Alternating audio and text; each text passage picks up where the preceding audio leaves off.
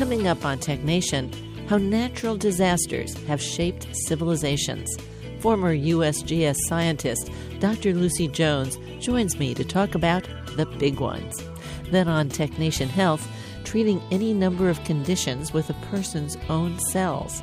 Nita Shelson of Canaan Partners explains the challenges of CAR-T therapy in treating cancer patients, and Vericel's Gerard Michel describes their work repairing cartilage in the knee and severe burns. Wrapping up, Chief Correspondent Dr. Daniel Kraft covers the Blue Button Conference. All this coming up on this week's Tech Nation.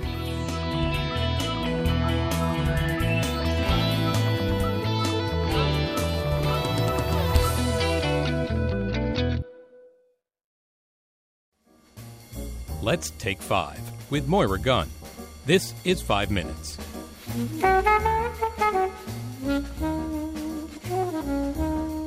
Sometimes science doesn't prove much of anything, except that life is not all about us, as in we humans. 500 years ago, the likes of Nicholas Copernicus, Galileo Galilei, Johannes Kepler, and even Tycho Brahe, who had no telescope, were all convinced that the Earth revolved around the sun. In fact, it was not even a new notion. In 300 BC, the Greek astronomer Aristarchus of Samos suggested the very same idea and was basically ignored. The date being 300 years BC, that is, before Christ, the Catholic Church had not yet been founded and couldn't register an objection. But let's not put aside the Church's objections so lightly. I always got the feeling that the resistance boiled down to a human trait, not a religious one. Man is at the center of everything, right? Look around. Humans always think that they're at the center of everything.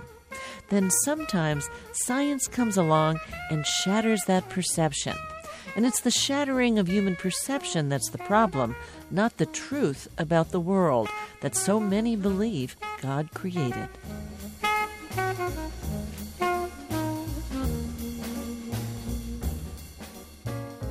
Science often advances when perceptions are abandoned, and this was most recently experienced by 3 graduate students at Caltech, friends in fact, when one began to notice that the jellyfish he was tending in the lab, for one reason or another, well, it looked to him that the jellyfish were sleeping at night and waking up in the morning, so to speak. No way, says science. Jellyfish don't have brains. They don't have a central nervous system. They don't sleep. Brains need sleep for proper functioning. In humans, it's to knit together the traumas of the day, the stresses and the overloads, new facts and everything else, so you can start afresh in the morning. Now, please do note that my saying that science actually says something out loud is just a turn of phrase. There is no ghostly visage of science interrupting the conversation of graduate students, but the great body of science does say that you need at least a nervous system to sleep. Well, if there was one thing Caltech has been teaching these students, it was how to do science. So they thought they would check it out.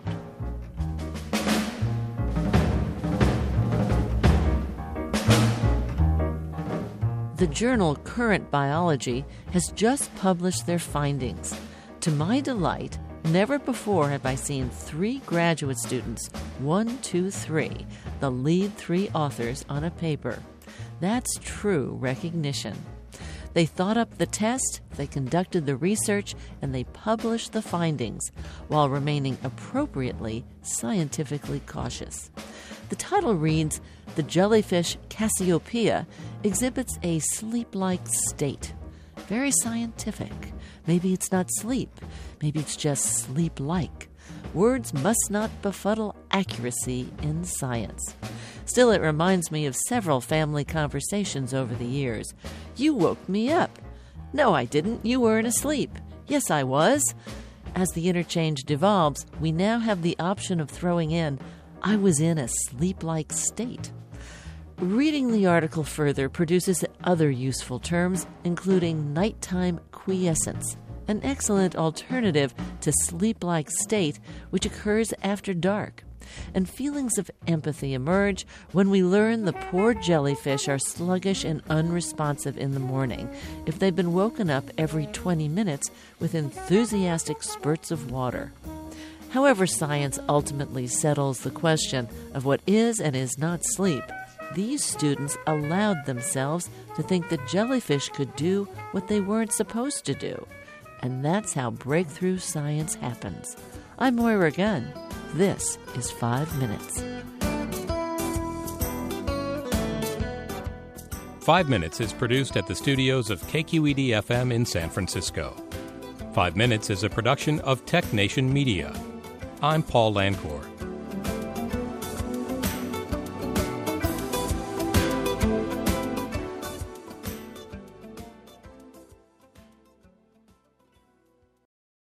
From San Francisco, I'm Moira Gunn, and this is Tech Nation. Today on Tech Nation, significant natural disasters and how we humans have responded throughout history. Dr. Lucy Jones talks about the big ones, how natural disasters have shaped us. Then on Tech Nation Health, using a person's own cells to treat a number of conditions. We hear from Nina Shelson from Canaan Partners about the cancer therapy CAR-T, and Gerard Michel from Vericel about repairing cartilage in the knee and severe burns. And Chief Correspondent Dr. Daniel Kraft wraps up with the Blue Button Conference. If you live in San Francisco, you might say Los Angeles is a whole other world, rather than being just another major city on the west coast of the United States. But geophysically speaking, those San Franciscans are right. Dr. Lucy Jones is the author of The Big Ones. Yeah, that's right. We are completely different tectonic plates. And it's funny, San Francisco, which is farther west, is on the North American plate, and Los Angeles to the east is actually on the Pacific plate. And we are moving past each other. And in something like 5 million years, San Francisco will be a suburb of Los Angeles, or vice versa, depending how you want to think about it. Watch your tongue, woman.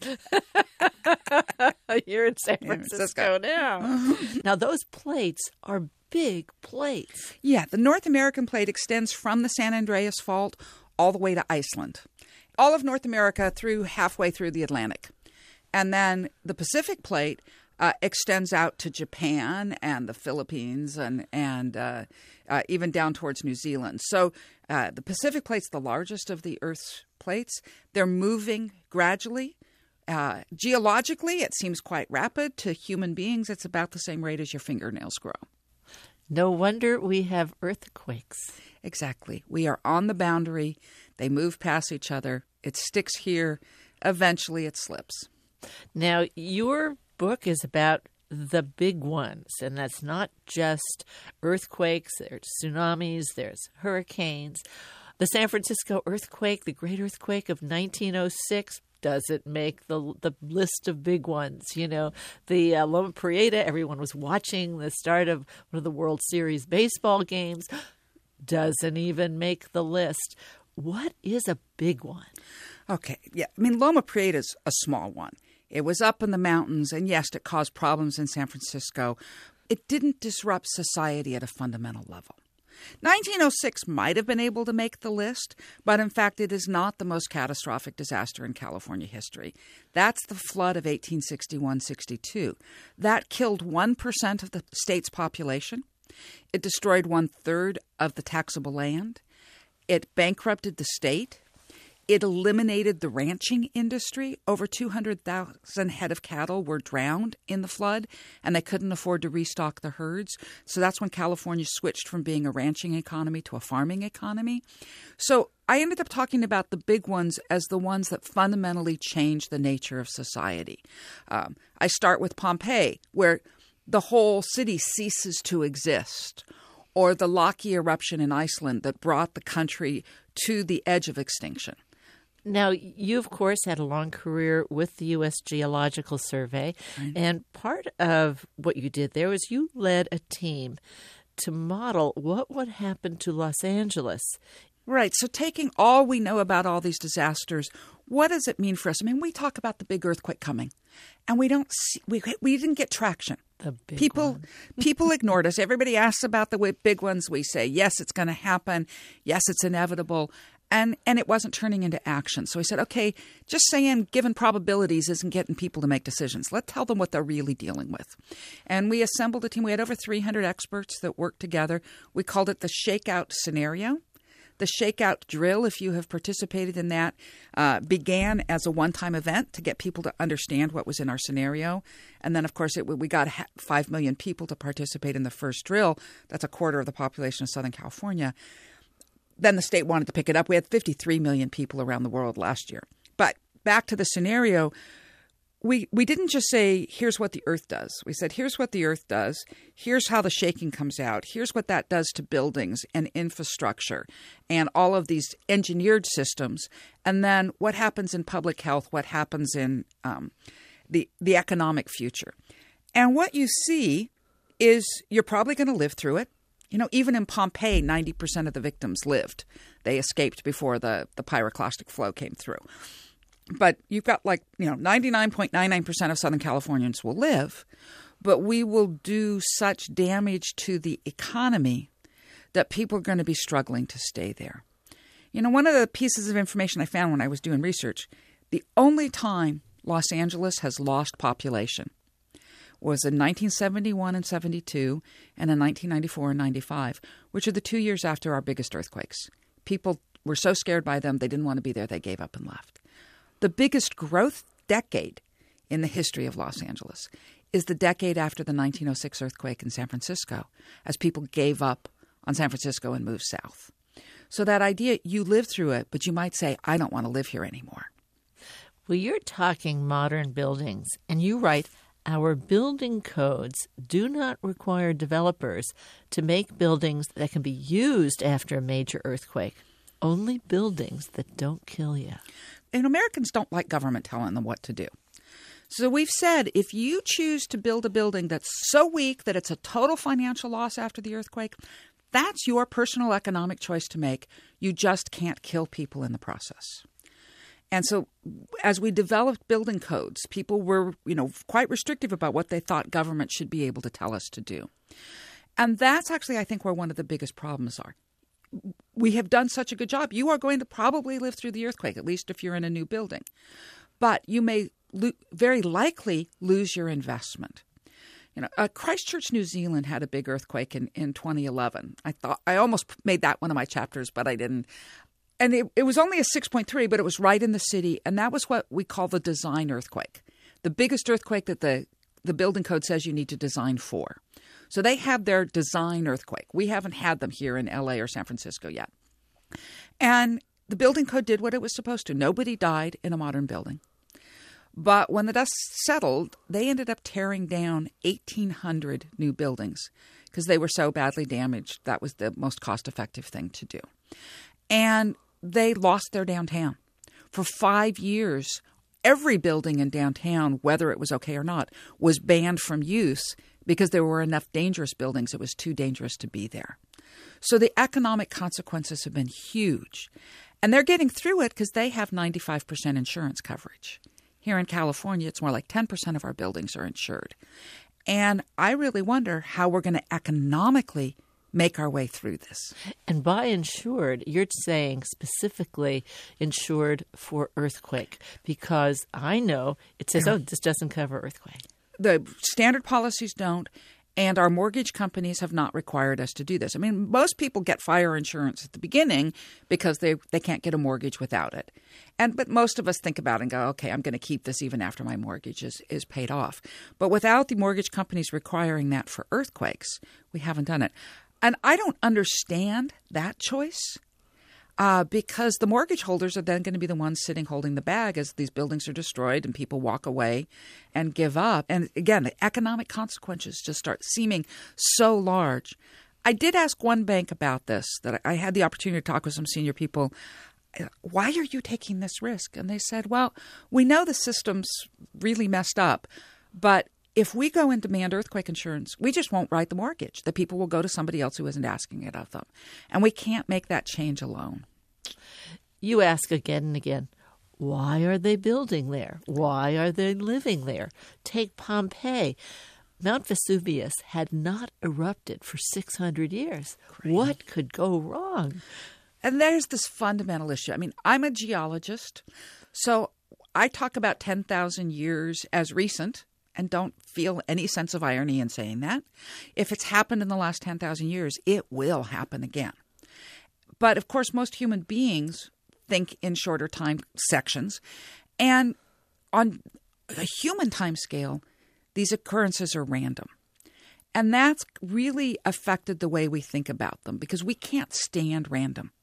Random scares us. Random we don't know how to protect ourselves from. And we are evolved to, faced with danger, create a pattern where we can find a way to be safe. And if it's fundamentally random, we make the patterns anyway. And so we have all sorts of myths about the timing of disasters. We blame it on God. We blame it on a yin-yang imbalance. We blame it on the victims. We always need to find some way of blaming someone because we can't bear that it's random. And if you look at it with a geologist time frame, it's not random. It's inevitable. And so it's something about stretching the time helps us manage this better. You're listening to Tech Nation. I'm Moira Gunn, and my guest today is Dr. Lucy Jones. Dr. Jones holds a Ph.D. in geophysics from MIT and a B.A. in Chinese language and literature from Brown. After a long career as a seismologist with the U.S. Geological Survey, she's today a science advisor on risk reduction. Her book is The Big Ones: How Natural Disasters Have Shaped Us and What We Can Do About Them. So, your undergraduate's Chinese history and literature, your PhD's geophysics. That's not an obvious leap, Lucy. Well, it's also a bit of a shell game. I was a physics major as an undergraduate, taking Chinese as my language, partly because my grandparents had been missionaries in China, so a lot of family interest. I spent my junior year in Taiwan studying Chinese, came back to finish the physics degree, took my first geology class, got hooked.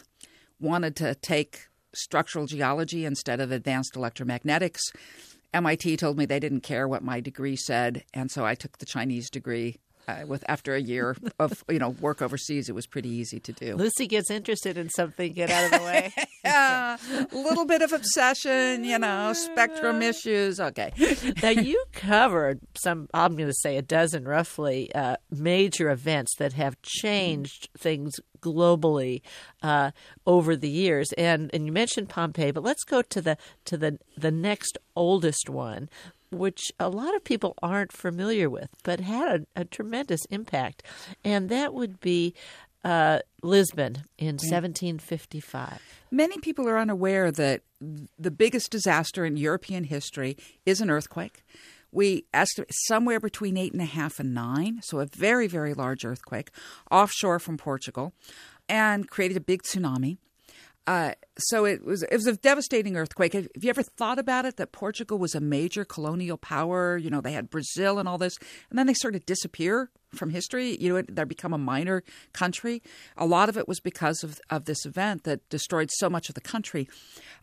It also had huge philosophical implications because it happened on the morning of All Saints' Day, which in a Catholic country like Portugal is what's called a holy day of obligation. Everybody's required to go to church. And it happened at 9:40 in the morning at the height of the Mass in the biggest service of the day. At the time, Western society just accepted that earthquakes were God's wrath. Psalm 18 says the mountains shook because of God's anger. We have accepted that for a very long time. And it's actually sort of interesting. Every culture says, well, there's something gods are doing, right? But in the Jewish tradition, they said, no, this is not just capricious gods you got in the way. God's good. God's somebody you can make a covenant with. So if he hits you with a disaster, it must be your fault. And we developed this very large tradition of divine retribution. Well, how do you say this when you have an event that happens in the middle of the church services, collapses all of the churches, kills all the faithful, and basically spares the prostitutes and the wooden brothels up on the hill? So it was a pretty significant philosophical conundrum. Voltaire wrote a very famous poem on the Lisbon disaster that was published a month later, saying, how can you believe in a God that would kill the babes in their mother's arms? Big philosophical debates that went on because of this. Rousseau said, you can't reject God in that way. Clearly, people, we should be naturalists, and it's that mistake of trying to live in cities. And besides, we don't know what worse fate they were spared. And you got to wonder what Rousseau thought of cities, that the Lisbon earthquake is the lesser fate. So you've got all of this going on, but at the time, it's really only the philosophers that got into the debate. To the Catholics, it was obvious they had not been fervent enough in their protection of the true faith. The Protestants said, what more proof do we need that, the Inquisition is the devil's work and God has rejected them? So it was a big issue in European Western civilization. It's the beginning of the first physical science studies of earthquakes, because it's at the beginning of the Great Enlightenment. And it just, to the intellectuals, it's like, I really can't figure out why God did this. And they started looking for physical causes. And if you have been to Lisbon, you know that it's sort of a half valley that's sort of tucked up against the water, so that a tsunami would fill it up like a bowl. And it did. So the tsunami came up the river. The river's like a mile wide at that point. And the descriptions of the tsunami, we have some contemporaneous descriptions of it. It's really quite astonishing. And it clearly swept through the lower part of town, basically destroyed the city. One of the other things that's really interesting about it is the first case of a good central government response. So the prime minister at the time was very much in control. The king was didn't really care about this stuff, even though he had absolute power. There's a story that the prime minister met up with the king after the event, and the king is like, what do we do about this divine retribution? And the prime minister just said, Sire, we bury the dead and feed the living, which has got to be the most succinct statement of what an emergency manager does that we've ever seen. And he proceeded to carry it off well, gained huge political power because of it. And in fact, so increased his standing, he was able to end the Inquisition and get the Jesuits out of Lisbon within only 4 years after the event. Well, as I teach at a Jesuit university, I'm going to look that one up. But you mentioned Iceland. Tell everybody what happened in Iceland. Okay. Iceland is a very interesting country. It was settled in 874 by 10,000 people escaping the King of Norway. So it was a very isolated country and essentially a volcano. The whole country is the manifestation of the mid-ocean ridge, and it's a volcanic setting. In that place, they had developed a culture, and in 1783, an eruption began. It went on for 9 months. 9 months of Eruptions. There's about 10 phases that come through this. So it would go through it'd build up. You would have an explosive eruption that got a lot of gases into the air. It would keep on going. The gases would settle down and deposit over the earth. Then it would migrate into a different area and go through the same cycle. Most of the lava came out in the first 45 days and covered a substantial portion of the cropland for the country. And these gases got deposited and poisoned people. So they were both sulfur-based, but also fluorine. The fluorine got into the water and into the fodder. 80% of the animals were poisoned and died. If people ate those animals, they were poisoned and died. Over a quarter of the population died either from direct poisoning or from famine over the next 18 months. And the culture came very close to extinction. The population went back down under 35,000 people, and they were disrupted. Most of the cropland had to be abandoned. So they became a nation of refugees with no place to go. But it also had implications around the world because a lot of those gases did get up higher in the atmosphere. They traveled over to Europe. They've gone back and done analyses of comparing the deaths that summer compared to other summers, and estimate about 23,000 people died in the UK because of the poisonous gases that came over from Iceland. People dying in the fields as they were working on the crops. Actually, the poet Robert Burns collapsed in that summer and had later physical problems that they attribute to this. It went on through Europe. They've never done a detailed analysis of just how many people died directly from the gases. There were also sulfates in the higher atmosphere up into the stratosphere that cooled the Earth. That winter was one of the coldest on record in Europe. There was a famine that came out of it. It got moved around the world, and they cooled the continents. It disrupted the monsoon flows, which developed because of the difference in temperature between the continent and the ocean. And the trade all in the Indian Ocean depends on the monsoon, so that half the year you can go this way, the other half that way. And if that starts to get disrupted, trade is so it's disrupted. In Egypt, the Nile didn't flood, and they went into a famine that killed 600,000 people. In India, there was also a famine that summer that killed 11 million people. Now, it's not completely attributed to the volcano because there may have been an El Nino at the same time. There's another famine in Japan responsible for about 1 million deaths. So this one eruption is considered the deadliest event in human history, though we can only say it's in the millions. We really don't know how much to attribute directly to it. And so many of us have never heard of it before. And most of us never heard of it. Icelanders all know about it. It's a defining event in their culture. Now, in San Francisco, we don't just say it's the 1906 earthquake. We frequently say it's the 1906 earthquake and fire. And throughout so many of your stories in the book, there's a fire. But the reality is whenever you put a really big earthquake in a significant city, we see fire as a major output of it. When we modeled what would happen from the San Andreas in Southern California, we doubled the losses with the fire.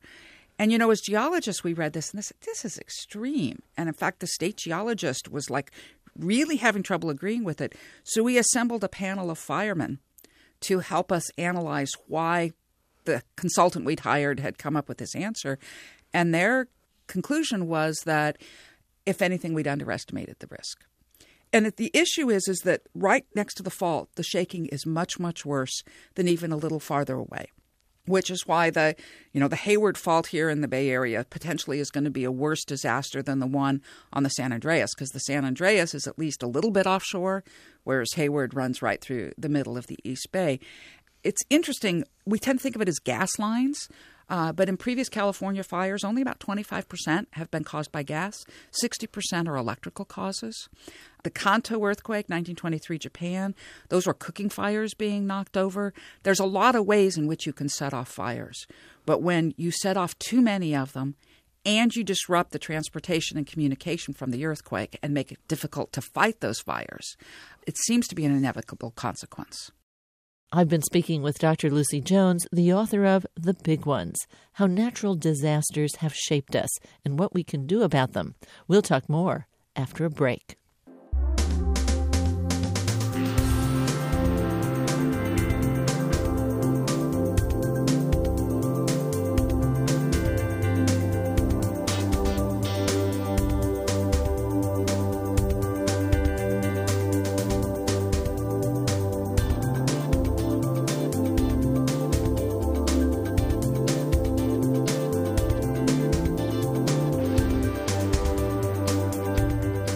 Podcasts of Tech Nation and Tech Nation Health are available at NPR One, iTunes, Stitcher, and other podcast syndication outlets.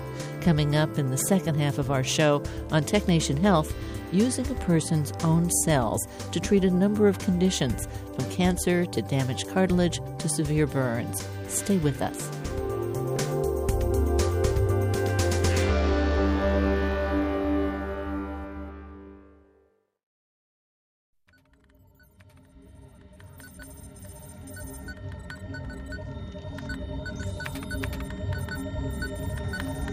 Message sent.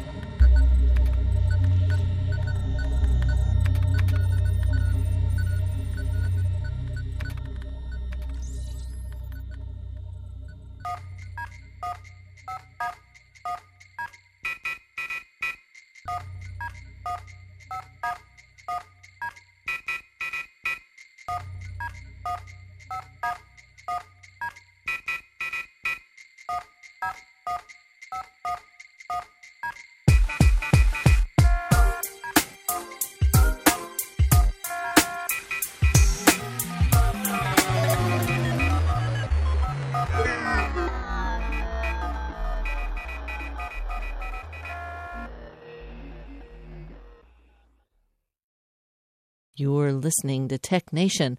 I've been speaking with geophysicist Dr. Lucy Jones, the author of The Big Ones, How Natural Disasters Have Shaped Us and What We Can Do About Them. So much in this book, including what we could do about it individually and as societies. But I think that one of the biggest takeaways for me is that disasters are more than the moment at which they happen, and they don't end because the media stopped covering them. That's right. The recovery is what really determines what we're going to be. And our fear of randomness keeps us focused on that moment. This is like my experience of being the seismological voice after earthquakes. There was a point at which I started going, why are you talking to me anyway? I give the earthquake a name or a fault. How does that help you rebuild your house? And in a practical sense, it doesn't. And what I came to understand through this experience was that I was performing the same role as the shaman did. I gave it a name, I gave it a number, I gave it a fault, and I said, somebody understands this, and it's less scary. Because one of the other things that I found is that there's a bunch of us that do this. All the seismologists are out there after the event. But the women were remembered and the men weren't. And it's like, you feel better when mommy tells you it's okay. And somehow we were more reassuring. It was the science, but it was in a comforting tone.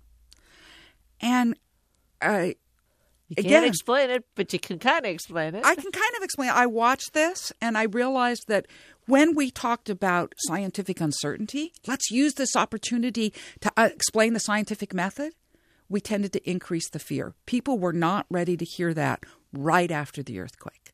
A month later, yes. Right after the earthquake, they wanted certainty. They wanted somebody to say it was okay, it was understood, it's going to be controlled. And I saw this as our real fear of randomness. And then once you get through that moment, all of the attention disappears. But in fact, what really defines whether or not your city is here later is how you recover from that. And as I looked at all these different disasters, I saw cases like the Lisbon earthquake, where the government handled it extremely well. Whereas if you look at New Orleans, where they really struggled in their response for a wide variety of reasons, we are now out, 13 years after the hurricane, and the population is still down by 1/3. And so the consequences go on for a very long time, and it's how you respond. And how you respond as a community that really controls a lot of what we are. The engineers like to say that systems fail where they're already weak. And it's easy to see that physically, the crevasse in the levee where you already had some damage, or the building coming down where it had been poorly constructed or had been repaired from a fire. But it applies to social systems as well. And we see failure in our social systems where we are already struggling.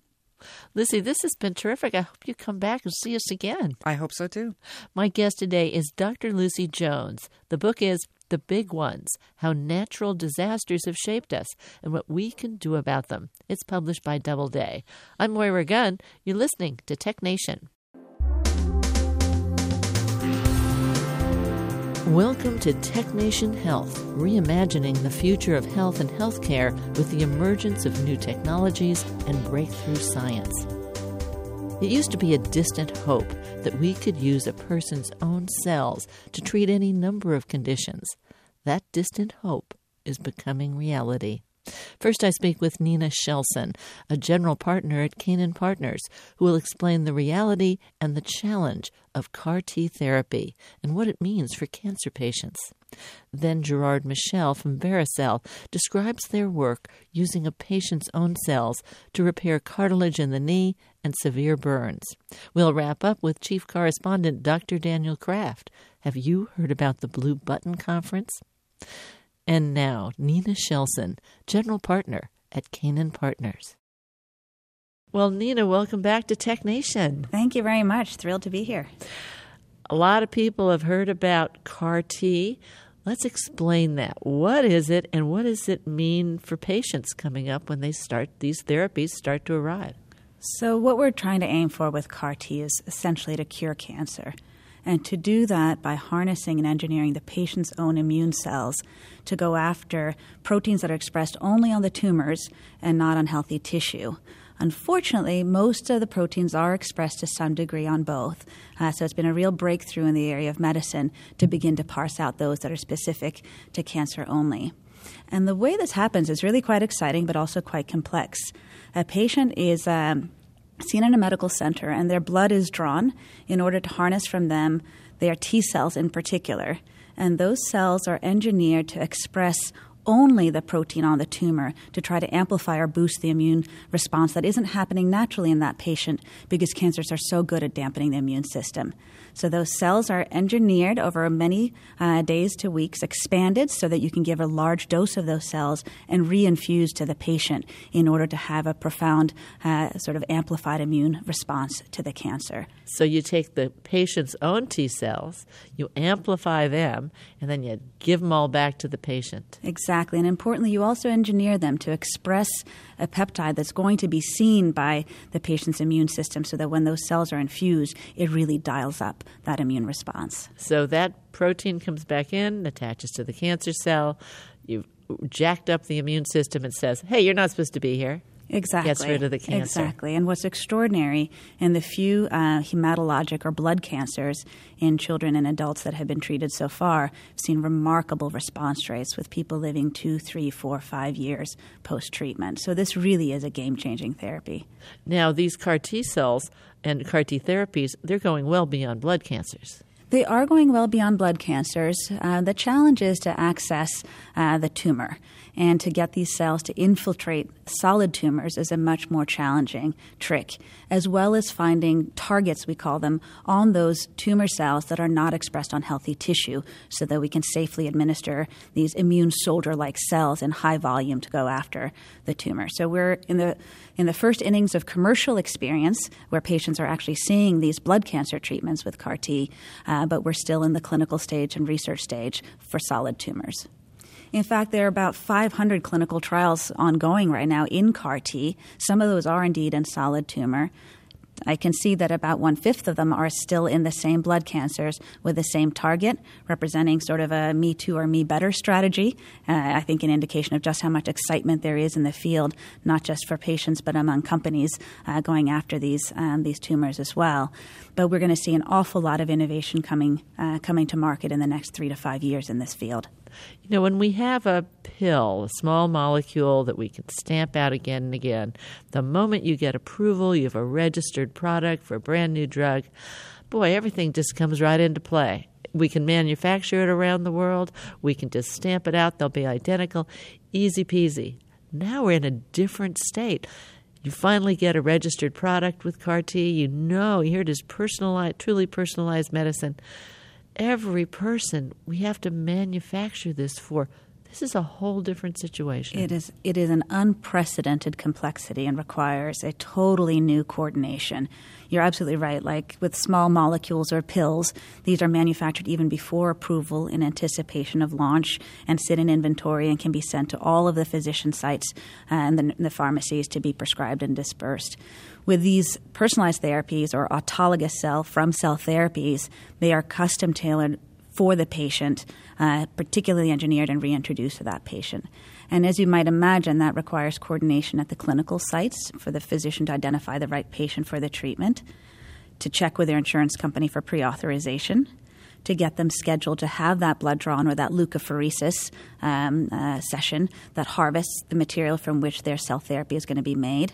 Complex courier logistics to get that from that medical center site to a centralized manufacturing plant. Multi-$100 million manufacturing plants are being built in order to engineer these cells.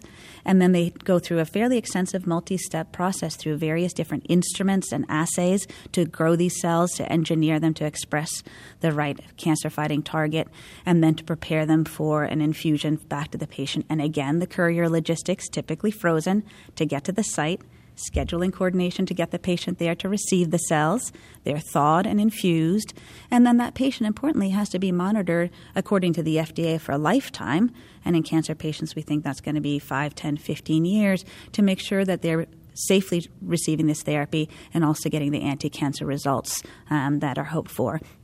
And that needs to be coordinated back to the manufacturing company also to ensure that they get reimbursed and paid for these complex therapies. So they're multi-$100,000 products because these are multi-month, high labor-intensive, very complex medicines to produce. A totally different infrastructure is required to do that. And we're seeing some opportunities to engineer the information systems that follow a therapy in order to make this dream a real reality for patients. Well, let's break this down a bit. First of all, from the moment you go in and they harvest your cells to start this process to the moment you get the call saying, hey, it's here, let's schedule you to come in, how long is that? Right now, that's 2 to 3 months. That's a long time. It's a long time, and that's because there are some very specific scientific steps that have to take place in manufacturing the cells. Harvesting the material, the starting material, and getting it shipped to the manufacturing, that's a day to 18 hours. And the return, similarly, a day to 18 hours. It's the manufacturing to use a virus to knock in the target of interest into the cell and then to grow and expand those cells is a process that takes weeks. And then you also have to watch those cells for safety and make sure that you didn't introduce any toxicity or bacterial or viral contaminants into the process when you made the cell. So there's also a piece of it from a quality assurance perspective that takes time. You were saying these patients have to be tracked for the rest of their lives. Do we have any sense of what happens if something goes wrong? In the clinical trial settings, we've had some significant safety issues. They happen pretty quickly. So that tracking is often, enough just in the week or two after they've been dosed with a therapy. The bigger question and what we're really interested in at Canaan and through a couple of our investments is what's happening biologically to that patient at 3 months, at 12 months, at 2 years, so that we can learn from how their immune response responded, all of the biology that happened in that body to fight the cancer can help inform better therapies for the future. So there's not just a clinical safety and efficacy piece that we're interested in. This is really fundamental to research and translational medicine as well. What about the companies themselves that will be providing this kind of therapy? How do they ramp up to treat a whole lot of patients? Well, carefully and thoughtfully, we're seeing in the early launches with the first 2 approved products that they're going slowly and deliberately, and they're focusing on doing this at centers of excellence, the Penns and the MD Andersons and Dana-Farbers of the world. We're really interested in the question of how do you democratize these therapies so you don't have to live near or travel to one of these centers of excellence, and also how can you improve these systems and manufacturing processes so that they're not so complex and time-intensive. We're in an era now that is not just about the biology. It's about biology and informatics and chemistry, machine learning, all coming together to drive research forward. And this field is the perfect area for those implementations and that synergy. Nina Shelson is a general partner at Canaan Partners. More information is available on the web at Canaan.com. That's Canaan, Canaan.com. Using a person's own cells to correct or replace damaged parts of the body is not limited to the treatment of cancer. Today we'll talk about 2 products, FDA-approved products, which use an individual's cells. The first one smooths certain types of cartilage injuries and joints, often in the knee, and the second replaces severely burned skin. Since so many people suffer from sports-related injuries, I thought we would start with damage to the cartilage. Gerard Michel is the CFO of Vericel. Often what happens, either because of blunt trauma or repetitive injury, patients develop basically a pit. Think of it as a pothole in your cartilage. You want your cartilage to be smooth so the surfaces don't bind on each other as you're walking or running or doing sports. And these are all in your joints. Right. Load-bearing areas especially, but yes, all in your joints you have cartilage. And that's what keeps you from, without the cartilage, you'll feel pain, inflammation, you'll develop osteoarthritis. So it's critical. And the unique thing about cartilage and cartilage injuries is that cartilage doesn't repair itself. It's one of the few tissues in the body that does not have an intrinsic repair ability. There are no blood vessels in it. There are no nerves. And hence, once you have a cartilage injury, you always have a cartilage injury. And when you have a cartilage injury, you no longer have the smooth weight-bearing surfaces moving against each other. Now you're setting yourself up for inflammation and further degeneration. But you guys have worked on something. Right. What we have is a product called MACI, approved in December of 2016, launched early in 2017. MACI is basically your own chondrocytes, which are the cartilage-producing cells your body makes. We take the cartilage from you, a small piece of biopsy. We take out the chondrocytes, and we culture them in a way that they start producing cartilage again. We seed those cells on a collagen membrane, and we ship that back to the physician. And the physician simply has to make a small incision in your knee. He trims out a template to the size of the defect. It's like an arts and crafts project for him or her. And then he or she will trim the membrane to the same shape and simply glue it in place and sew you back up. Now, over a period of months to a year, the cartilage replicates and produces, the chondrocytes replicate and produce extracellular matrix or cartilage, and it slowly fills up the defect. There's rehab involved, obviously, but with appropriate rehabilitation, most patients can get back to full sports activities at least within a year and sometimes quite a bit earlier than that. How did you prove it worked? We had to run, and the trials were run in Europe, we had to run controlled clinical trials, pivotal clinical trials, against what at that point was standard of care for cartilage injuries, and that is called microfracture. Macrofracture came into the fore over a decade ago, where some physicians had the idea that if you drill holes or poke holes into the bone underneath the cartilage injury and bone marrow bleeds in, that those cells will differentiate into cartilage-producing cells. And it certainly does fill in the lesion. The problem is it does not form true cartilage. It forms something called fibrous cartilage is probably the best way to describe it. And that does not have the same load-bearing intrinsic characteristics as normal cartilage. And what they found that in especially larger defects, what ends up happening is that repair will degenerate over time and essentially fail, leading to further problems. But we ran our trials against that standard of care, microfracture, and we found that we had significantly better response rates for the patients. It's called a KOOS pain and function scale, something that no doctor uses, but the FDA likes that scale, and so did the EMA over in Europe. I think probably the better way to think about it is about 1 out of 10 of our patients who get MACI will come back to the doctor and say, hey, doc, I still have pain. 9 out of 10 will say, hey, it feels good. Versus with microfracture, within 2 years, about 1 out of 3 are going to come back to their doctor and say, hey, doc, I still have a lot of pain. We need to do something else. It's a much higher failure rate with microfracture. We start getting responses. The patient usually feels better within about 36 weeks or so, and we show that this response rate lasts at least to 5 years. Is the longest we've followed a number of patients. For at least 5 years, they're doing better than they would have had if they had what was the old standard of care, microfracture. Yeah. So when you have these types of procedures, usually you're not load-bearing for a number of weeks. It takes, a good month and a half, so usually in rehab before you're totally back to normal load-bearing, off crutches and such. And then you have the surgery itself. But when I say 36 weeks, that's about when you see the separation between microfracture and MACI in terms of improvement. And then, the separation increases, and then it stays for at least 5 years. So you're definitely doing better off doing this versus microfracture. Now, this is for people with sort of smaller problems with their cartilage. It's for focal defects. So you have a pit or a hole in your cartilage. I think what you're probably contrasting it to is if you have full-blown osteoarthritis, this wouldn't be for those patients. Now, you can have early osteoarthritis and get this product. But when you have later stage osteoarthritis, it's a diffuse disease, which unfortunately this isn't indicated for that. Now, Vericel is very interested in all kinds of treatments that have to do with cells, and you have another product. Right. That product is called Epicel. The similarity with MACI is it is, again, cells from your own body that we expand. This is for severe burn patients, so there's really no happy story here. These are all severely burned patients, full-thickness burns. With the Epicel, we will get a biopsy from the patient, and a little over, let's call it about 2.5 weeks, we can get the cells back to the patient.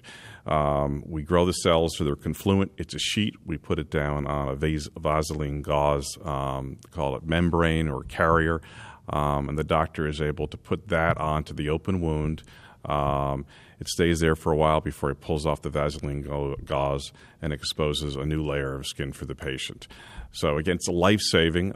There have been abstracts presented at meetings where it shows a dramatic improvement in mortality by using this product versus traditional serial autographs on these very, very sick patients. A commonality between these two technologies is cells, the person's own cells, cell development, the ability to move them around, to use them.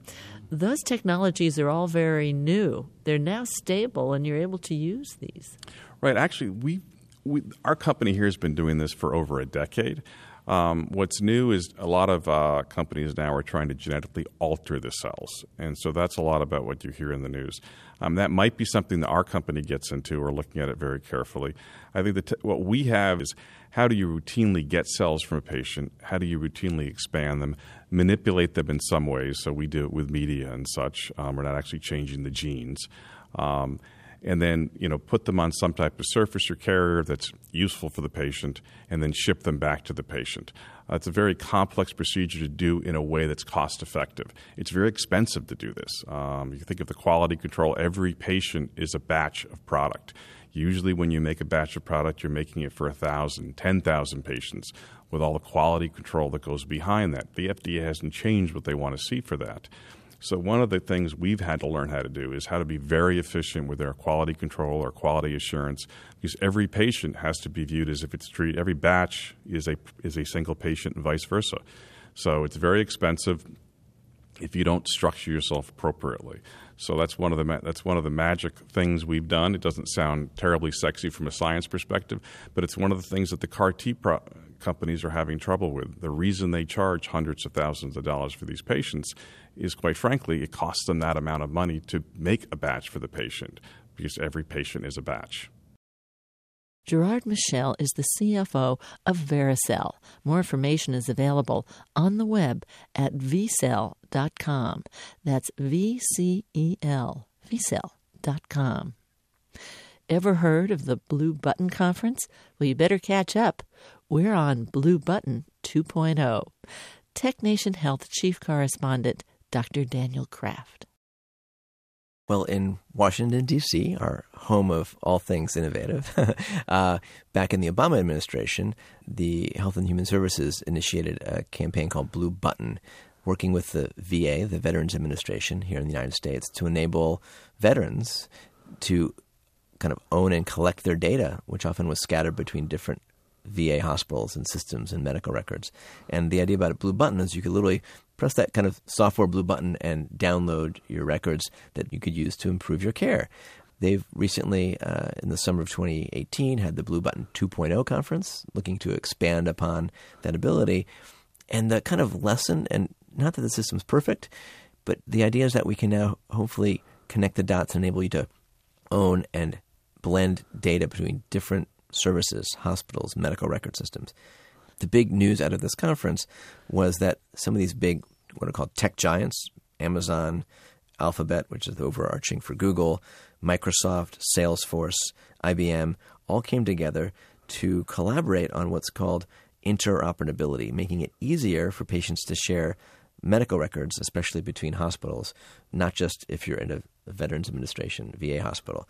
That challenge, interoperability, is often because medical records are almost like languages: Spanish, English, French, Swahili. They have some similarities, but often you can't read them unless you're very schooled in them. And we need to improve our ability to download a medical record from here in the Bay Area between Stanford and UCSF, to have them talk to each other. If you're on vacation in France, for the health system there to be able to read your information. That's this idea of interoperability, and we're seeing new players, often consumer giants, coming into healthcare and now applying their amazing resources, talent pool, engineering resources to help connect those dots. This also plays into the problem that many of the outputs of the sophisticated advanced machines were never meant to be shared. They may not be on a network device, they may be stored on a particular internal system, any number of things. Do we have to bring in the manufacturers of the devices themselves? Well, I think many of your listeners may remember Betamax versus VHS, two different forms of videotape. And in the end, VHS won. What? They say? Well, back in the day when you wanted to watch a movie, you went to the Blockbuster and you rented a videotape. And there were two forms, VHS and Betamax, which would only fit into one form of machine. Eventually, the form factor for VHS won out. That's now pretty much defunct in our Netflix age. But similarly, the way Microsoft or Salesforce or Google works with data and how they store it in their language could be quite different. So at this Blue Button 2.0 developer conference, they were starting to play together, mix it up so that it's not one tape format versus another, so that your health data could be in similar forms. There's a health platform called FHIR, F-H-I-R, which is becoming more common to allow the data pipes to flow between different medical record systems, radiology, pathology, lab systems, and even onto your own smartphone and device so that doctors across systems can talk to each other, and that the data, which is sort of the oil, I think, of the future of medicine, can flow and be made useful.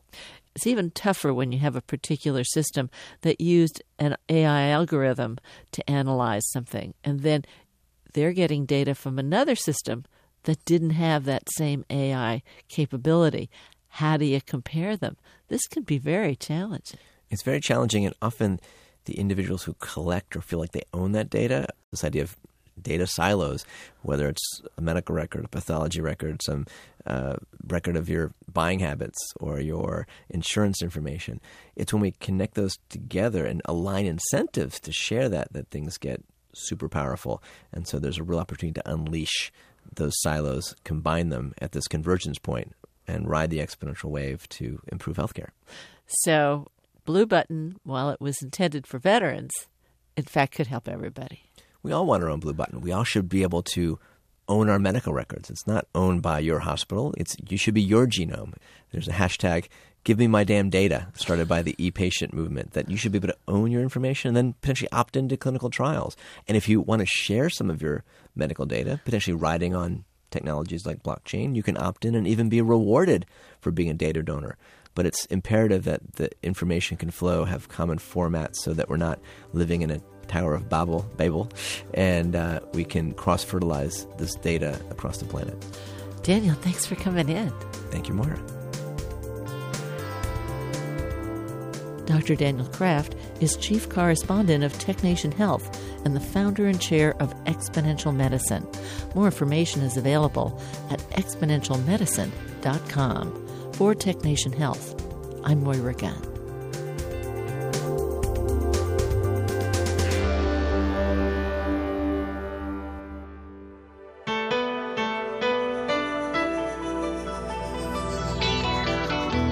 TechNation and its regular segment BioTechNation are produced at the studios of KQED-FM in San Francisco.